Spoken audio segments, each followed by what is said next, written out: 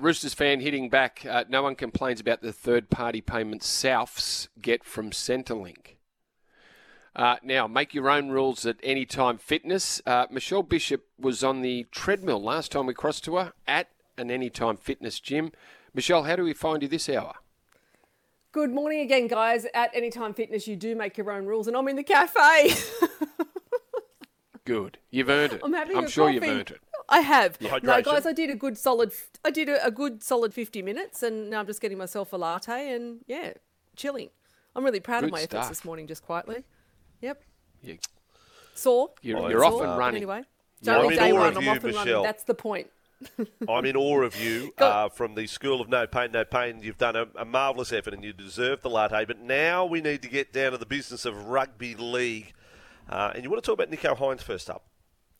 Yeah, guys, he's described the last few weeks as the toughest in his life, of course, learning. And I know this for fact. There's some, different reports around when he learned about his mum. This was really brave. He was actually making his way to the stage being presented in Rotorua as part of the All-Stars when he learnt that his mum, Julie, had been found guilty of supplying a drug and was actually going to jail. And for him to stand up and still smile and take part and be, really centre of attention because he was a big hit over there, that was really, really brave. He won't play against South, I can guarantee you that. Braden Trindle will replace him. He's been struggling with that calf problem and, Fitzy's not going to risk him for round one. I've had a fair bit to do with Nicho and I'm telling you what, he is one of the most incredible individuals I've come across in the game. Let's take a listen to the way, I guess, he's the last couple of weeks of how he's had to just accept it and move on. It's no secret, it's been a challenging time. It's probably been the toughest time of my life.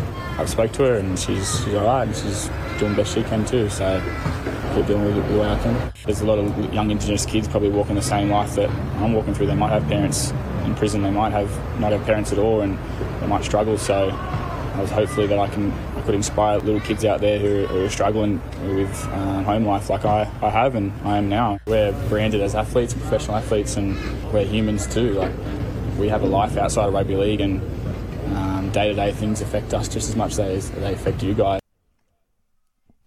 Guys, he's covered a fair bit impressive. of territory in that, but yeah, very impressive. Just to not play the victim, not, find excuses. He's found solace in the fact that he's got this opportunity to play football. He's grateful for it and wants to show other individuals that if you are struggling as a kid or whatever, there's another way forward. And I can't applaud him. As a mum, I just think he's an absolute asset to the game.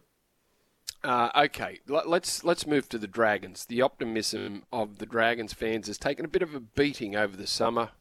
Michelle, what have you got for us? Hasn't it ever what? Now, skipper Ben Hunt said that absolutely everybody at the Dragons is itching to play. They can't wait to get out there. There's been some allegations of there, I guess, being a rat amongst the ranks, a leak, a mole. And that's on the back of what happened on Mudgee, that it was leaked to the media pretty quickly. He denies that and says that's absolutely not the case. They're as tight as ever. Let's take a listen. On a whole, I really don't think there's a cultural problem. There's a great bunch of fellas here. Everyone's working harder every day to be better, and everyone wants to win. So I don't have any issues. You have a really good pre-season, and you think you're heading in the right direction. There's just little things, just sort of set you back a couple of steps. So the big loss in the Charity Shield, what was it, 42-24, that obviously hasn't helped with all the headaches that are sort of going on and the question mark over whether or not or how long Anthony Griffin will last there as coach. But he says that he's happy that they got that particular game out of their system. They've got a bye. They've still got a bit of time to get things right. Of course, they take on the Titans in round 2. Yeah, the old get it out of your system now. Better to get it out now.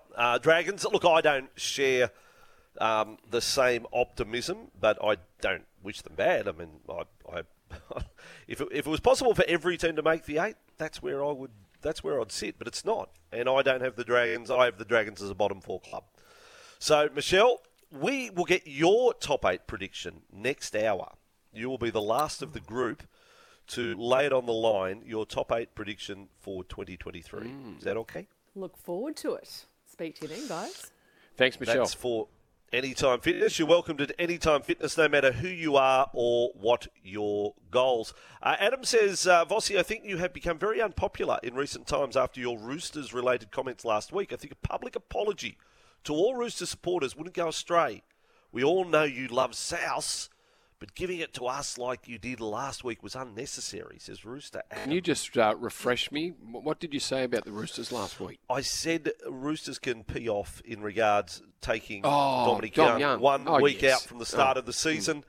And I stand by that. And it wasn't against the Roosters. It's against any elite club, the heavyweights of the competition, picking the bones out of a struggling club with very little things to cling on to 1 week out. I will respond to that at Rooster Adam. The apology will come when you can quote to me when the Roosters or any heavyweight club 1 week out from the start of the competition has released a star player to a club higher than them on the ladder. I'll wait. We have learned since that the Newcastle Knights were quite willing to shop Dom Young around and get a back row. Their hands forced once he signed elsewhere. The fans can cop them signing with another club for the year after, but taking him a week out from the start, come on. We'll take a break. Vossi and Brandy here. Hope you enjoyed this podcast. Don't forget, you can listen live to the show every weekday morning from 6 till 9. Tune in through 11:70 a.m. in Sydney or anywhere in the world through the SEN app.